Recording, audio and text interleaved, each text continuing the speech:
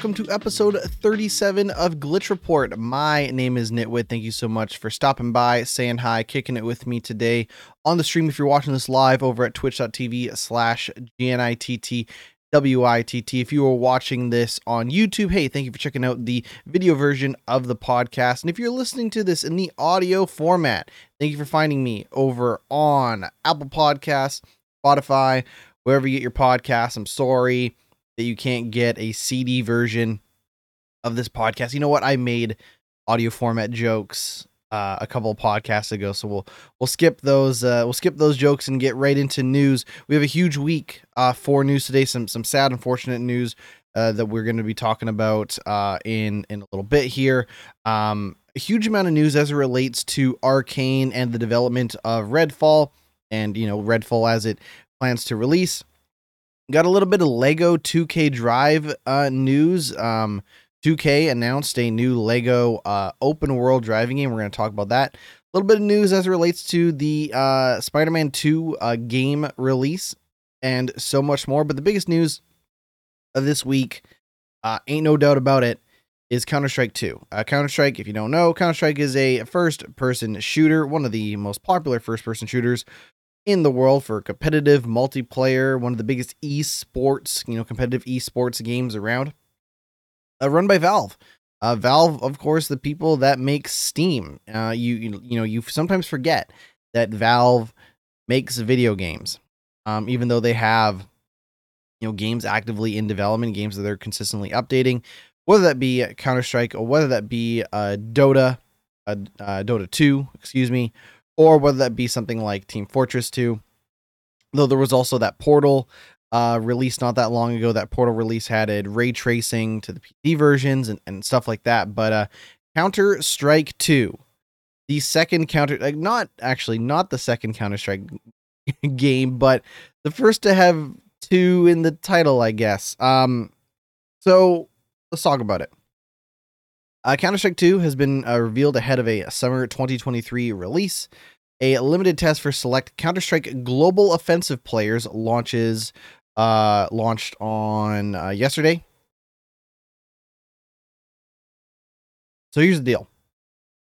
It's not really Counter-Strike 2. Like, it's not a whole new game. So basically, if you remember, let's go back to Overwatch. Remember Overwatch? And remember how Overwatch 2 replaced Overwatch 1? Like, you could not go play Overwatch 1 anymore. If you owned Overwatch 1, it was replaced by Overwatch 2. And if you'd never had Overwatch and you went to go play it, it just became Overwatch 2. Kind of what they're doing with Counter-Strike 2. So Global Offensive is the current, the most popular and current version of Counter-Strike. Counter-Strike 2 is going to act as a free upgrade for those. I don't know if they're making the game. Doesn't mention anything about making the game free to play. In terms of like comparing it to the situation surrounding Overwatch 1 and 2. But in this scenario, Counter-Strike 2 is going to be replacing Counter-Strike Global Offensive in the form of a free update. They showed off a trailer, kind of showing off like a lot of graphical changes, of course, to the game, some improvements to current levels and maps. Got a quote here. All of the game's new features will be revealed when it officially launches this summer, but the road to Counter-Strike 2 begins today as a limited test for select CSGO players. During this test period, we'll be evaluating a subset of features to shake out any issues before the worldwide release. Now, they also have a back on the website. If you have a frequently asked question, you might find a frequently answered answer there. Valve said the game will be cleaner, brighter, and better looking. Maps in Counter-Strike 2 are receiving upgrades and overhauls, which leverage all of the new Source 2 tools and rendering features. So that's why it's called Counter-Strike 2. It's not because it's the second Counter-Strike game, and I don't think they're trying to fool anybody in thinking, oh, finally, they're finally updating the classic video game Counter-Strike. The engine that Counter-Strike runs on was the Source engine, and Valve has recently made some changes to that Source engine and updated a lot of their tool sets for game development to thus basically now call their engine Source 2. So they're basically taking Counter-Strike Go, applying it to the Source 2 engine and changing the name in the process. It is also claimed tick rate no longer matters for moving, shooting, or throwing. You don't know what tick rate is. It is something that hardcore competitive gamers worry about. It's kind of one of the things that separates Counter-Strike from its closest rival, Valorant, which is also first-person shooter. So definitely seems like since Valorant has come out, it's kind of eaten some of Counter-Strike's lunch to some regard. Counter-Strike, very popular game still to this day. But Valorant had a lot of tech under the hood as relates to a smooth, competitive multiplayer gaming experience that was kind of second to none in terms of its its stability. So it seems like one of the things that Counter-Strike 2 is going to try to improve on is not just graphical performance fidelity, but also a more seamless, smooth multiplayer experience. Previously, the server only evaluated the world in time intervals called ticks. Thanks to Counter-Strike 2's sub-tick update architecture, servers know the exact instant that motion starts, a shot is fired, or a nade is thrown. Nade is their word, not mine. As a result, regardless of tick rate, your moving and shooting will be equally responsive and your grenades will always land the same way. Valve said smoke grenades are now dynamic, volumetric objects that interact with the environment and react to lighting, gunfire, and explosions. Counter-Strike 2 sounds have been reworked to better reflect the physical environment, be more distant, and express more game state. They have been rebalanced for a more comfortable listening experience. Yes, because when I think about gunfire and shooting, I think about how comfortable it is to listen to. That's kind of all we have to go off of right now. You know, my understanding is the limited test that is currently being run is pretty tight-lipped, pretty hush-hush. I don't even see a lot of people. I don't see anybody streaming Counter-Strike 2, so there, no footage of Counter-Strike 2 currently floating around the internet, unfortunately. But we will have more. Summer is pretty close. I mean, listen, it is March 23rd at the time of this recording. Summer is coming up, so the only way for me to get ready for Counter-Strike 2 this summer is to get my beach body in shape. So I will do just that. You know what? I was talking to a friend a couple weeks back about Counter-Strike. I've thought about reinstalling Counter-Strike Go, giving it a shot. I'm not very good at Counter-Strike, so with it being a multiplayer game, I'd probably get my ass handed to me. But when it comes to, PC shooter experiences, Counter-Strike is second to none. I would never touch Valorant with a 10-foot pole, if I'm being perfectly honest. But I've always had a special place in my heart for Counter-Strike. Obviously Counter-Strike been going on forever. Counter-Strike Go, not the first, Counter-Strike game. We're going, all the way back to 2000. Counter-Strike started in 2000, 23 years later.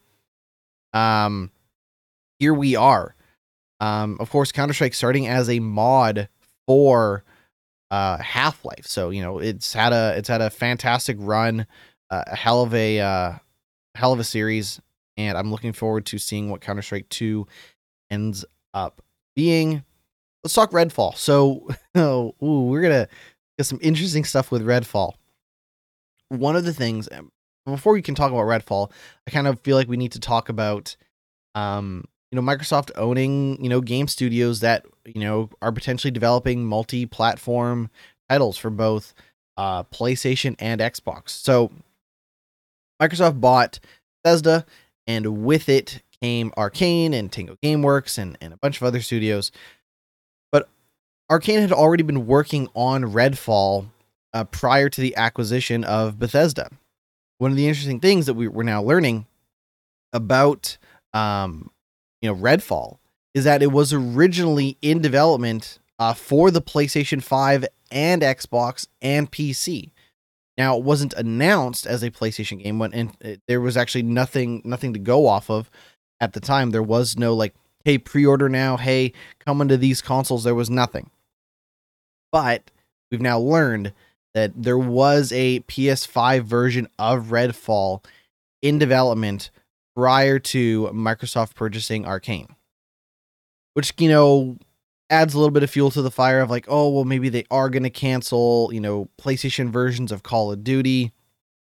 and things like that. But I guess the thing I would just like to remind people is like you kind of can't get upset about like if you don't know it exists, right? You if we don't know, if we're never told, if nobody ever put any money towards a PS5 version of Redfall and it was canceled, yes, it kind of sucks that PlayStation owners could have received Redfall as a game that they could play, but plans changed and kind of plans change all the time. That's kind of the bitter part of the bittersweet news as it relates to Arcane. Microsoft bought Bethesda for $7.5 billion. That is chump change as it relates to their attempt to buy Microsoft to buy Activision for, I think it's like $6.9 billion. Like their purchase of Bethesda was a deal compared to what Microsoft is trying to pay for Activision.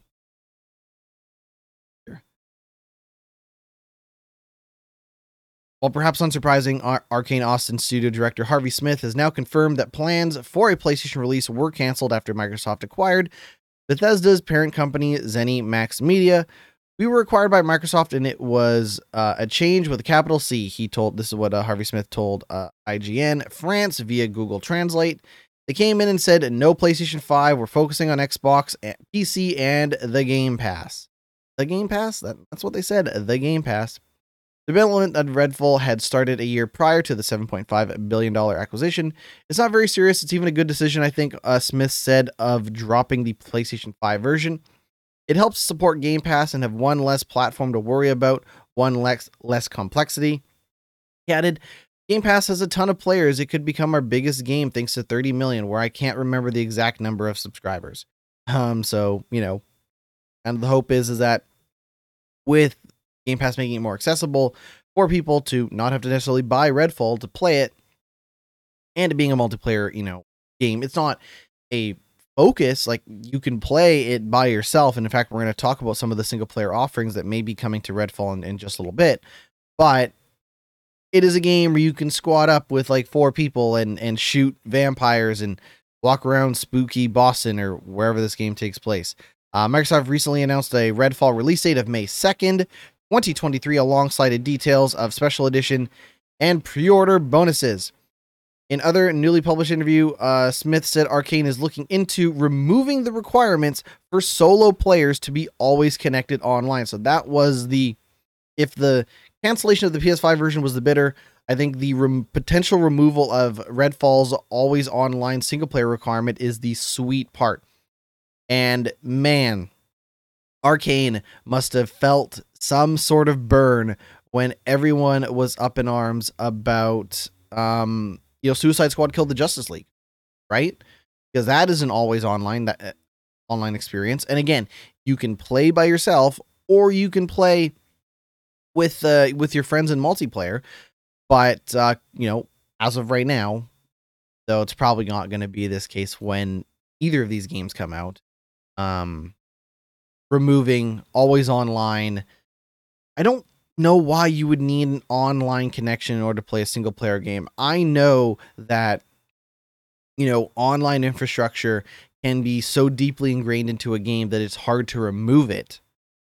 But when you have an option to play by yourself, I don't know why you would take that much online multiplayer architecture and force it so deep into the game systems that it makes single player a bit of a hassle.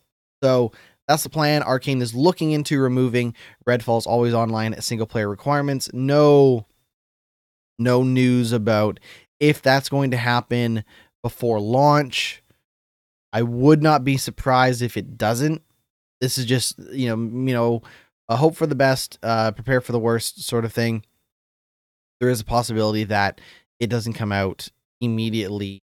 That being said, even if it didn't, I think I'd like to think that people would be understanding and forgiving of it. They could always delay it again. I don't think this game gets another delay. I think this game is gonna hit. You know, we always talk about every week, every podcast. I'm just sitting here talking about games getting delayed left, right, and center. I don't know if this game is going to get delayed, and I don't think removing the always online single player component is enough to delay it anyways. But something to look forward to nonetheless. Now this is a bummer. This is a fucking bummer right here. I got to pull up a couple of things. This shit's just... Oh, this post is so long. I'm not even going to read it, but I will say it. EA has announced plans to delist several Battlefield games. The news story originally started with EA has plans to delist Mirror's Edge and several Battlefield games, though EA says it has no plans to pull Mirror's Edge from sale. All right. They put out a press release. I'm going to read this press release, then I'll go back to the original news story. So this is written on EA's website. Go. Battlefield Legacy sunsetting announcement, an update on Battlefield 1943, Bad Company, and Bad Company 2. Here we go.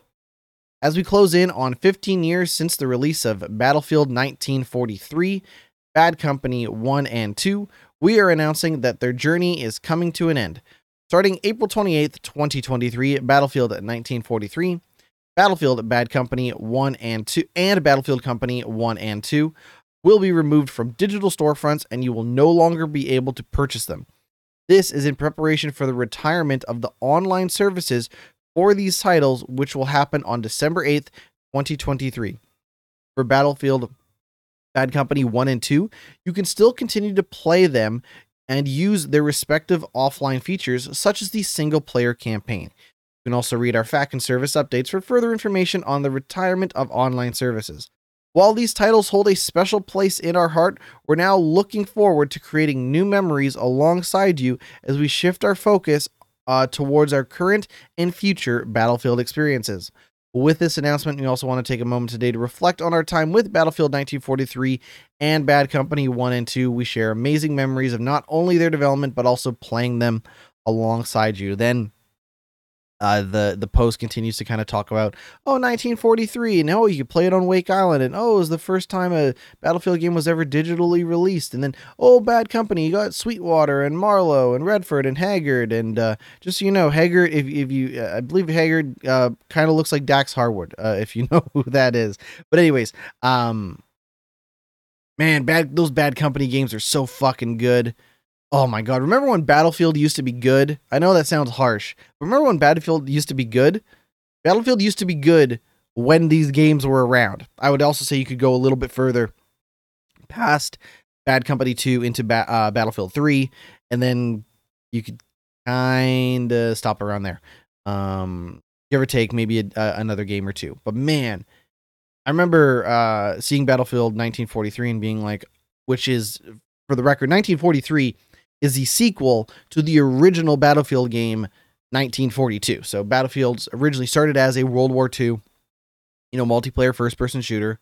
And then they decided to, after taking it modern with Battlefield 2 and Battlefield 2 Vietnam, which is slightly less modern, they decided to go back and say, you know what, we're going to follow it up with a kind of a smaller, more digital focus release exclusively on PlayStation 3 and Xbox 360.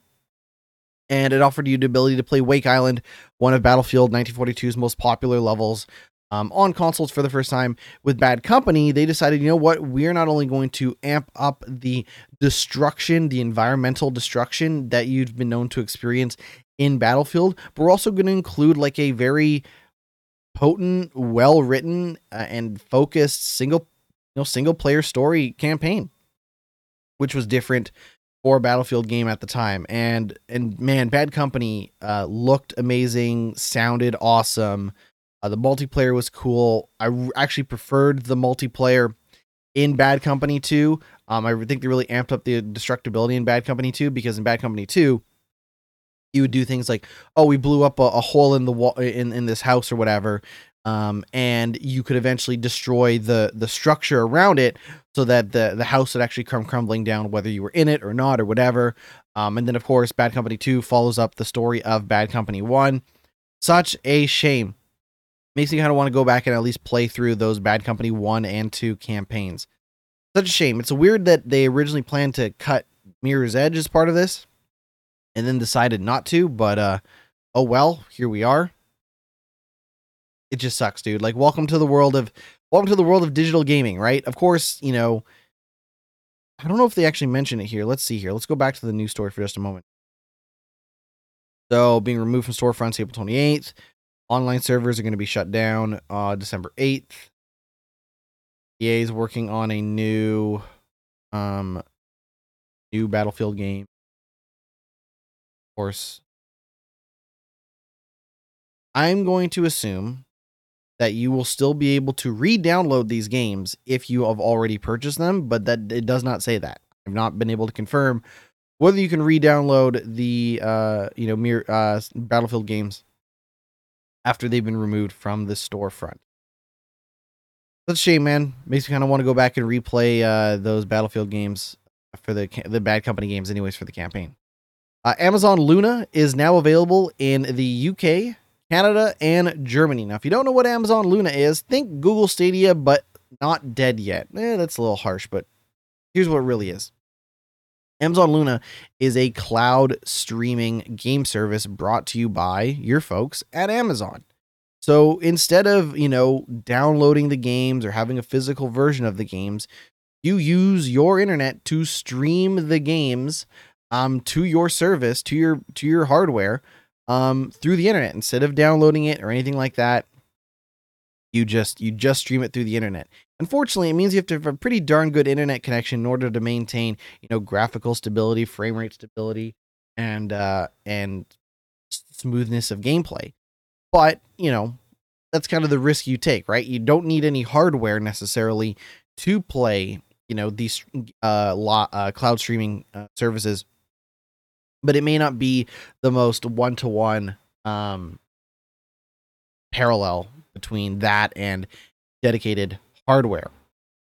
Luna can be played on a number of devices, including PC and Mac, iOS, Android, Fire tablets, and the Fire TV. So, doesn't matter if you got an iPhone, doesn't matter if you got an iPhone, Android, Fire tablet, you can play Amazon Luna on your preferred choice. It will work with other controllers, though Amazon is selling a Luna controller. So if you have an Xbox One controller, DualShock 4 controller, Razer Kishi mobile game controller, or mouse and keyboard, it'll work.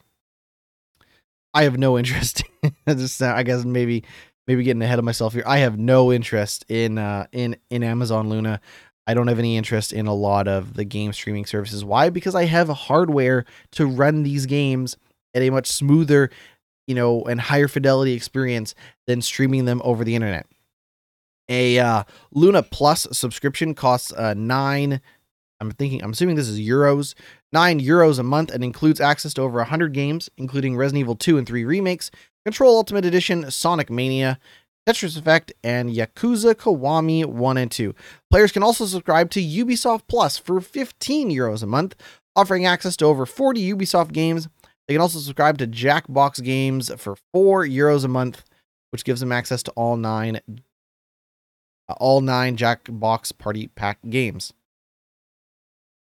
Players who already subscribe to Amazon Prime will also get access to rotating selection of Luna games using their existing membership. Amazon Luna officially launched in the US on March 1st, 2022, following a year and a half of early access. It has remained exclusive in that region until today. Well, that's something to look forward to if you want to play games I guess. Remember last week? I think it was last week. I can't even remember last week, but let's just assume it was last week.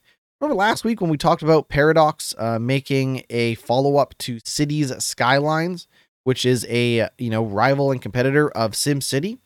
Well, they're back at it again, competing with, the Sims people. This time, they're actually trying to rival The Sims.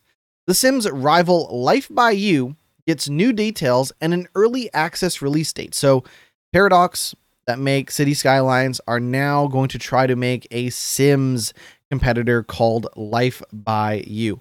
Paradox says the game has been created to be the most moddable and open life simulator. I really like City Skylines, so it does give me a little bit of hope that they might be able to come up with something cool for the Sims, for a Sims rival. The only thing I would say is that the Sims 4 is pretty good. Like, yeah, you may want to buy some of the expansions and add-on content to get a little bit more features. You know, at times the original Sims 4 experience can feel a little thin in comparison to past Sims games, but overall, I think Sims 4 is a pretty solid game. It's a pretty fun experience. So there is definitely stuff that can be improved on and built upon or stolen and remixed, whatever the case may be, with a rival. Teased earlier this month, the game is the debut title from Paradox Tectonic, a studio established in 2019 and headed by Rod Humble, former boss of EA's The Sims label and the ex-CEO of Second Life co-creator Linden Lab. Oh shit, they got the Second Life people involved in this. Whoo! All right. Now we got something. Created to be the most moddable and open life simulator, Life by You will let players create humans and live out their lives in an open world free of loading screens, Paradox said. I think that's actually one of the things about the Sims that could be, you know, a little bit better is like you can't just have your Sim leave the house and like walk down the street into the next town or whatever. Like there's a lot of loading screens that kind of, you know, chunk up the environments to some extent, but whatever. It also released a new trailer for the game, which is viewable above. Right, I'm reading. You can't actually view this. And confirmed that Life by You will be available in early access beginning September 12th, priced at $40 US. Life by You allows players to design and live out the lives of the humans that they create in an open game world where everything is customizable according to Paradox. Players create their household, build their homes, and tell life's many stories. With real language conversations and the ability to switch from third person to direct control gameplay, players will connect with their humans on an emotional level. That is interesting. That is something I'd be willing to try. You know, in The Sims, you are just, you know, ordering commands. Go wash the dishes, take the garbage out, go to work, go to bed, brush your teeth, whatever. But the idea of like actually having, you know, control options where you can physically use the analog sticks and stuff like that to move the character around instead of issuing commands. Now that's something I'd be interested in. That sounds pretty darn cool. Paradox Tectonic General Manager Humble also claimed the game's extensive customization tools allow for unparalleled levels of storytelling. What do you think about that? A potential, you know, rival to The Sims coming out soon. Speaking of coming out soon, this is soon enough. Yeah, that's soon. Actually, that is pretty darn soon. Lego 2K Drive is officially a AAA driving adventure game releasing in May. Players will be able to customize their own vehicles and play in competitive or co-op multiplayer. So, if you remember, Forza Horizon 4, which is an open world driving game / racing game, depends on if you just want to drive or race, whatever, that featured some Lego themed expansion, which I thought was fabulous. I thought it looked great. I thought the cars were super fun. I thought some of the twists that they applied to the open world nature of Forza was a great fit. And I guess everybody thought that because now Lego and 2K Games have teamed up to make Lego 2K Drive, which is coming out May 19th. The title is coming to PlayStation 4 and 5, Xbox One and Xbox Series X and S, Nintendo Switch, and PC. Described as an open world game with single player and multiplayer that lets players build any vehicle they like. That's one thing about Lego Forza Horizon. You didn't really have options to build cars. It was like, hey, here's the McLaren, but as a Lego car. Which is fine. As first revealed by Video Games Chronicles last year, the game is developed by WWE 2K and NBA 2K Studio Visual Concepts as part of a new line of Lego sports games 2K has in the works. So this is the first of many Lego games that 2K is going to be working on. According to 2K's announcement, LEGO 2K Drive will feature a wide open world with different biomes, races, mini games, challenges, and collectibles. Players can build a vehicle with over 1,000 unique LEGO pieces or choose a ready-made one from LEGO City, Creator, Speed Champions, and more. So I guess there's like different styles of cars, different types of cars that are going to be available for you to either build or pick as pre-made cars in 2K Drive. 2K Drive will feature competitive multiplayer and a co-op experience. 2-player split screen will be made available alongside online multiplayer. With the history the LEGO brands holds, we were very conscious of the responsibility we had to both our partners and longtime fans of LEGO Play, while still thinking about how we can bring something new and unique to a LEGO title, said Greg Thomas, president of Visual Concepts. For LEGO 2K Drive, we assembled a best-in-class team of game makers who poured their hearts into an unforgettable experience we can't wait to share with fans. So I watched that trailer. I watched the trailer and I was like, yes, this does give off a lot of Forza Horizon vibes, because in Forza Horizon, whether you were driving a real car or Lego car, when you smashed through, when you drove through a field of flowers, of Lego flowers, shit would just explode into little tiny bricks and stuff like that. And it was so satisfying. It was so cool. And based on what I've seen in that trailer, definitely giving off that like really wacky hijinks, open world, kind of action racing vibes, similar to what I experienced in Forza Horizon. So, man, I was not expecting this game to look this good.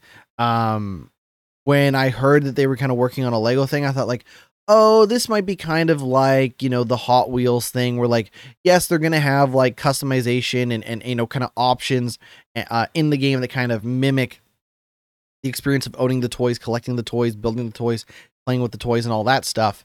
But man, does that look, that looks fucking rad. Damn. LEGO 2K Drive, looking cool. Looking forward to that. That's coming out in May. Goddamn. That should be fun. PlayStation, Spider-Man 2. Let's talk about it. So PlayStation is following up the sequel to Marvel's Spider-Man and Marvel's Spider-Man Miles Morales with a video game called Spider-Man 2. I know, it's weird how that works. The voice actor for Venom, Tony Todd, has been telling fans on Twitter that a massive publicity campaign is planned for the sequel with a release in September. That's kind of all we know. Like, we don't know 100%. We don't know what day September that it's coming out. But the plan right now is, according to Venom actor Tony Todd, that the Insomniac developed sequel is going to be out in September. Plans are for PlayStation 5. No plans for PC. I would love to see that game eventually come to PC. That'll probably take at least a year to come out. But that's all we know. So this is like kind of a quick story. Like, word on the street, my man Tony Todd is talking that mess, maybe breaking embargoes and development protocol by saying, hey, Spider-Man 2 might be out in September. Which it might be. What do I know? All right. This one hurts. This fucking sucks. Oh my god. Real bummer. Lance Reddick. You don't know Lance Reddick, the gentleman who acted in such roles as John Wick, The Wire. He was also in Destiny 2 as Commander Zavala. He was also in Horizon Forbidden West and Horizon Zero Dawn. He was also in Quantum Break. Actor Lance Reddick has died at the age of 60. According to TMZ, the actor who shot to fame in the roles of HBO's The Wire and John Wick franchise found dead at his studio home Friday morning around 9:30 a.m. local time. Cause of death is currently unclear, but our law enforcement sources say it appears to be natural. Reddick had been due to appear on the Kelly Clarkson show to promote his role in John Wick 4. Reddick was best known in the gaming world for his role as Commander Zavala in the Destiny franchise. The actor played a central role in Destiny 2 since its release and featured heavily in several of its expansions, including most recently Lightfall. Reddick is also known for his role as Silence in the Horizon series of games, where he provided both the voice and facial capture for the character. Aside from John Wick 4, Reddick was due to play Zeus in the upcoming Disney Plus series, Percy Jackson and the Olympians. Man, what a bummer, man. One of the things about my experience with Destiny 2 is the classes that you play in Destiny 2 and stuff like that. So, you have 3 classes to choose from. I have spent my Destiny 2 time playing a Titan, which is the same class that Lance Reddick's character is in the game. So when you're a Titan, basically there are kind of three different commanders per class that you kind of report back to throughout the game, though everyone can kind of interact with the different commanders in Destiny. But if you're a Titan, it's just they kind of describe it and they've kind of framed it in the story as like typically a special bond that the classes have with their class affiliate commander. Of course, that he plays a central role in the story regardless.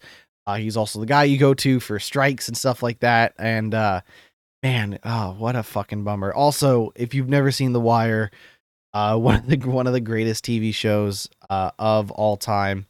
He was fabulous in John Wick, especially in John Wick 3 when you got to see him kind of step behind the hotel desk, kick some ass and stuff like that. What a shame. Lance Reddick will be missed. Let's take a break, and when we come back, we're going to talk some of the games that I've been playing, talk a little bit about my coverage of Resident Evil 4 Remake, and so much more. So stick around. We'll be right back. Welcome back to the podcast. Welcome back to Glitch Report. Let's talk games, man. Let's talk some games. I have been just hustling, trying to get through my backlog as best as possible. Keeping a list of games that I've played through and beat this year. Finished up Halo 4. That is the last Halo game that I can currently play on PC. I would love for them to put 5 on PC. Don't know if that's going to happen anytime soon. Phil Spencer, come on, dude. I'll tweet it. Don't make me tweet at you. Don't make me tweet at you because I don't want to. Just put 5 on PC, please. Anyways, after finishing up Halo 4, moved on to a different game. Finished up, started and beat Uncharted 4 Lost Legacy. Now, in fairness, Uncharted 4, well, I guess it's not really, there's no 4 in the title, but Uncharted Lost Legacy, definitely the shortest, Uncharted game out there. It is, just for the record, just in case, it's like a spin-off. What is it? Uncharted Lost Legacy is the sequel to Uncharted 4. So if you're going to play the Uncharted games, you're going to have to probably play Lost Legacy last. Without spoiling anything, I won't mention anything, but yes, Lost Legacy does take place after 4. And I really enjoyed it. I think one of the things that I liked about it was how short it was. It is a lean video game, and if you play through the Uncharted games, that there is, kind of a formula to it, right? You show up on this exotic, island, you kind of shoot and fight and puzzle your way to, the next big part of the story. The next twist in the story happens, and then you have to shoot and run away from whatever, revelation has been made in the story. And then the next level starts and kind of rinse repeat, right? And there's nothing wrong with that. It's a very potent, very effective formula with Uncharted, and it does not change here in Lost Legacy. I just think that, because it is a much more, truncated and compact experience, I think it ends up being a little bit snappier. Less bullshit, I guess I would say, for lack of a better word. Not saying that Uncharted is bullshit, but there is less of it, and thus less bullshit, if you want to consider it bullshit, in Lost Legacy. I didn't mind the ending, and stuff like that. I know that Naughty Dog has talked about, hey, we're done with Uncharted, and if they are really done with Uncharted, so be it. But I enjoyed the ending. They really saved some of the most crazy action packed, like balls to the wall, blow your mind ass action set pieces towards the end of that game. So I guess if there's one criticism I would lay at it, is that Uncharted and the other Uncharted games do a pretty good job of having like big, crazy, action packed moments and set pieces throughout the game. And it's not that Lost Legacy doesn't, it's just that they're a lot smaller in scale and scope until pretty much the very end of the game. So it almost feels even more like an action movie in that sense, because in some cases action movies don't want to blow all their budget, or if it is maybe a more budgeted action movie, they may not want to blow all their budget until that very end of the movie, right? So in some ways, Uncharted Lost Legacy has like the best, crazy over the top action of the series. They just save it until pretty much the very end, which is fine. I think it doesn't necessarily impact the pacing or my experience of the game negatively. I really loved it. It is very the gameplay of Lost Legacy is incredibly similar to Uncharted 4. So that's why, like, you disregard the part where the story takes place after 4 as well, and you just look at it from a gameplay standpoint. Like, this is Uncharted 4 again. I would argue that they haven't actually added or done anything different. You might get a couple of new guns to shoot, and there's new puzzles. It's a different environment, it's a different story, different treasure hunting and all that stuff in a different environment. So there are new puzzles. There is like straight up new puzzles to go through. But in Uncharted 4, you got the 4x4 truck to drive around in certain parts of the levels. That is still here. In fact, there's like the game kind of starts or maybe a third of the way through. There's a level that is a very large open world for you to drive from point to point to point in, shooting guys and solving puzzles along the way. Again, very reminiscent of, a lot of the gameplay in Uncharted 4. The grappling hook is still there. So there's definitely moments where you're going to be grappling from point to point, jumping, grappling, and then jumping out of the air to punch guys and shoot guys, shooting while swinging, all that Indiana Jones shit that they introduced in 4, gameplay wise, is still here. I'm trying to think. Oh, they added more collectibles. So for a shorter game, there's actually more collectibles in it than past Uncharted games, or at least it feels like it, because not only are the little treasure trinkets that you can like find in different corners of the level, but there are also like photos that you can take. Like basically, stand in this spot and take a photo, or stand here and take a selfie or whatever. And so there is actually slightly more collectibles, which, man, tell you what, I don't care about collectibles in Uncharted. I haven't since 2, when I tried to get the Platinum Trophy. I don't know if I ever ended up getting the Platinum Trophy in 2. I'm not going to bother looking into it.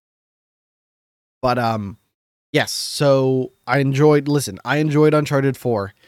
And kind of let some time pass before I fired up Lost Legacy. I really enjoyed my time with Lost Legacy. I could definitely see the argument for Lost Legacy being the best Uncharted game, again, because it is a shorter experience, a little more potent, a little more punchy. To me, it's still probably 2 or 4. It's still probably Uncharted 2 or Uncharted 4, but Lost Legacy would definitely be the third best I'm not going to rank them, but it doesn't matter. I enjoyed my time with Uncharted Lost Legacy. Fabulous game. Backlog complete. I've now finished up the Legacy of Thieves collection. Looking forward to the next PlayStation game that I play on PC. Well, after finishing that, I was like, well, where do I go from there, right?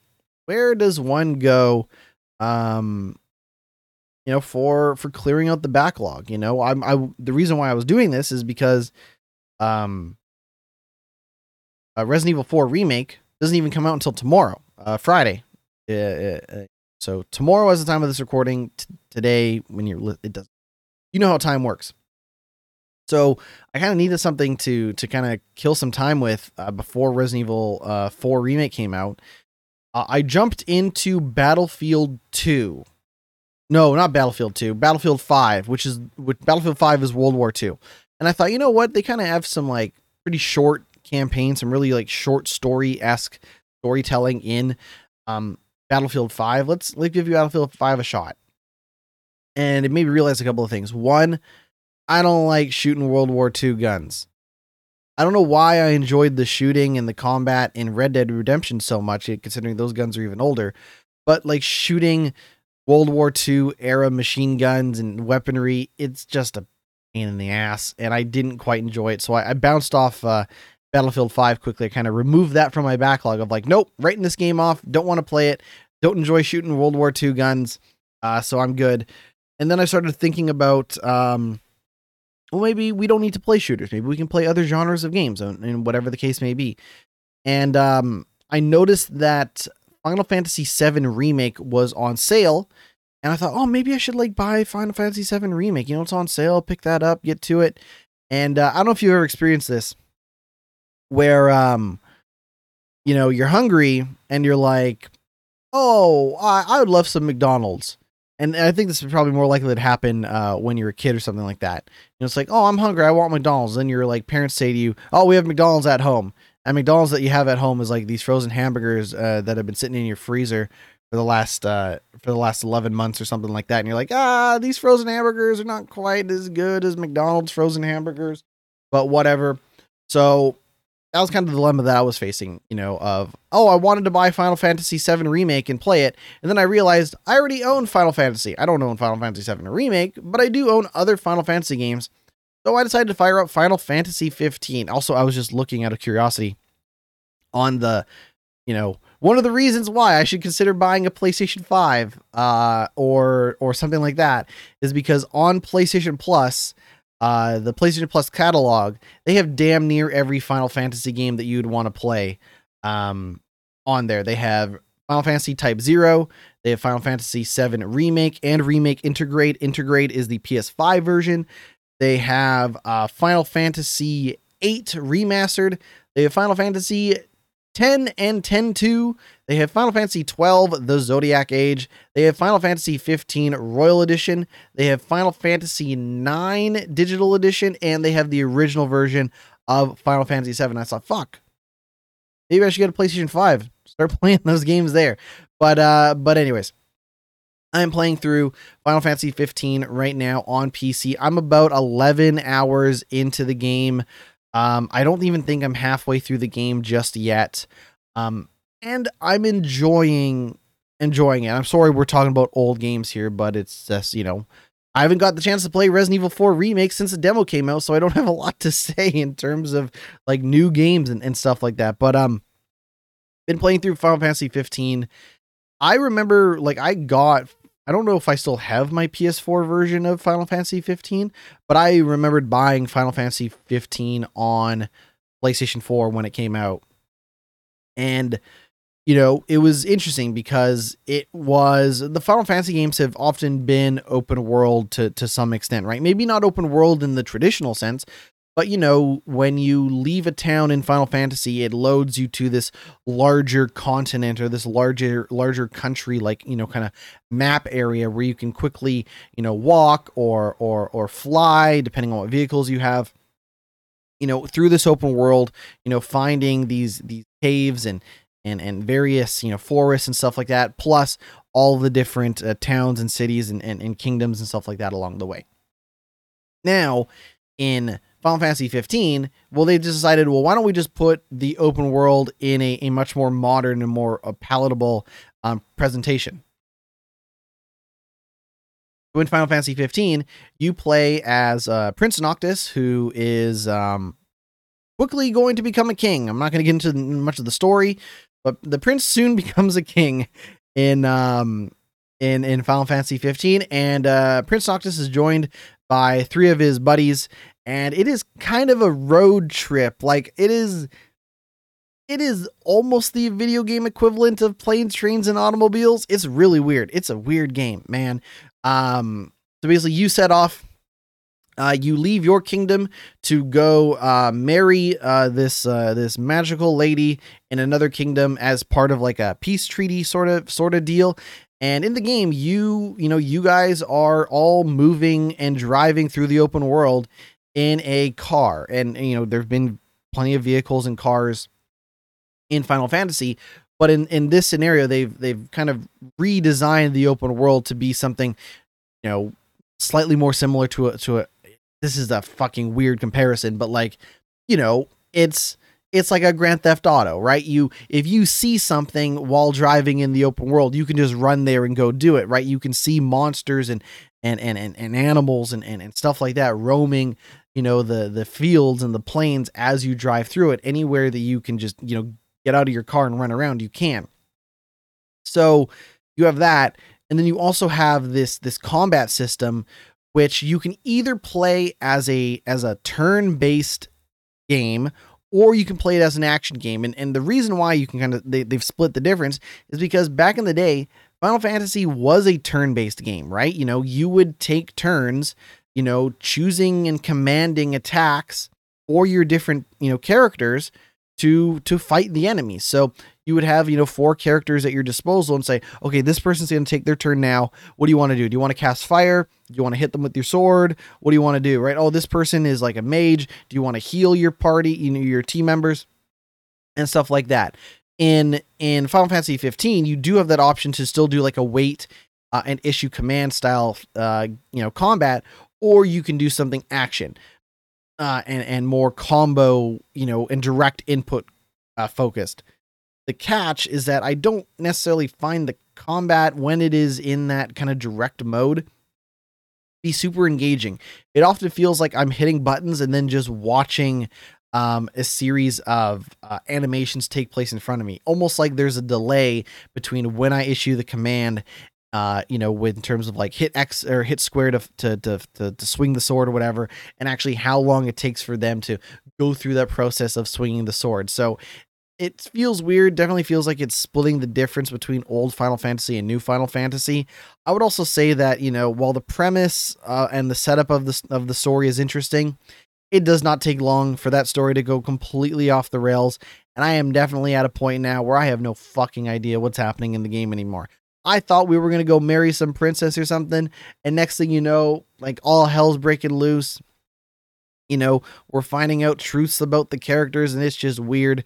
I don't love it. I don't think that story is very engaging. I think it's confusing than anything, but I don't mind running around the open world. I don't mind the combat, even if it does feel a little sluggish and tedious.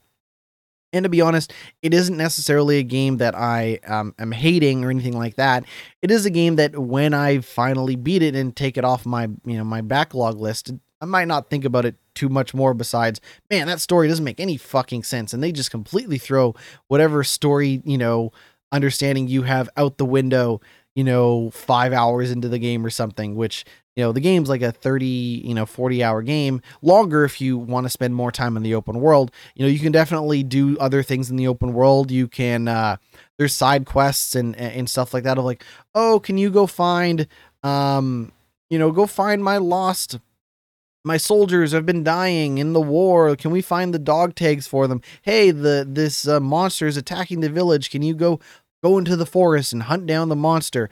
Your car can be constantly upgraded and customized and things like that and maintained. And yes, you do have to go drive to the gas station to get gas for your car, which is like a little tedious, but the game does feature some fast travel as well. So if you just want to teleport from location to location instead of driving, you can. It also has a day-night cycle. So if you're out driving, down the highways of this magical game, it's for the record, it is like a weird mix of like fantasy, like, crazy, futuristic fantasy meets like old timey, like you'll just see like what look like 1950s and 60s style pickup trucks down the highway, but then your sword magically transforms into other weapons. Also, your guy has your friend has a gun, and it's just a weird mix of styles. And I actually think like it's a pretty cool style. Like, visually, game still looks great after all these years. I have no issues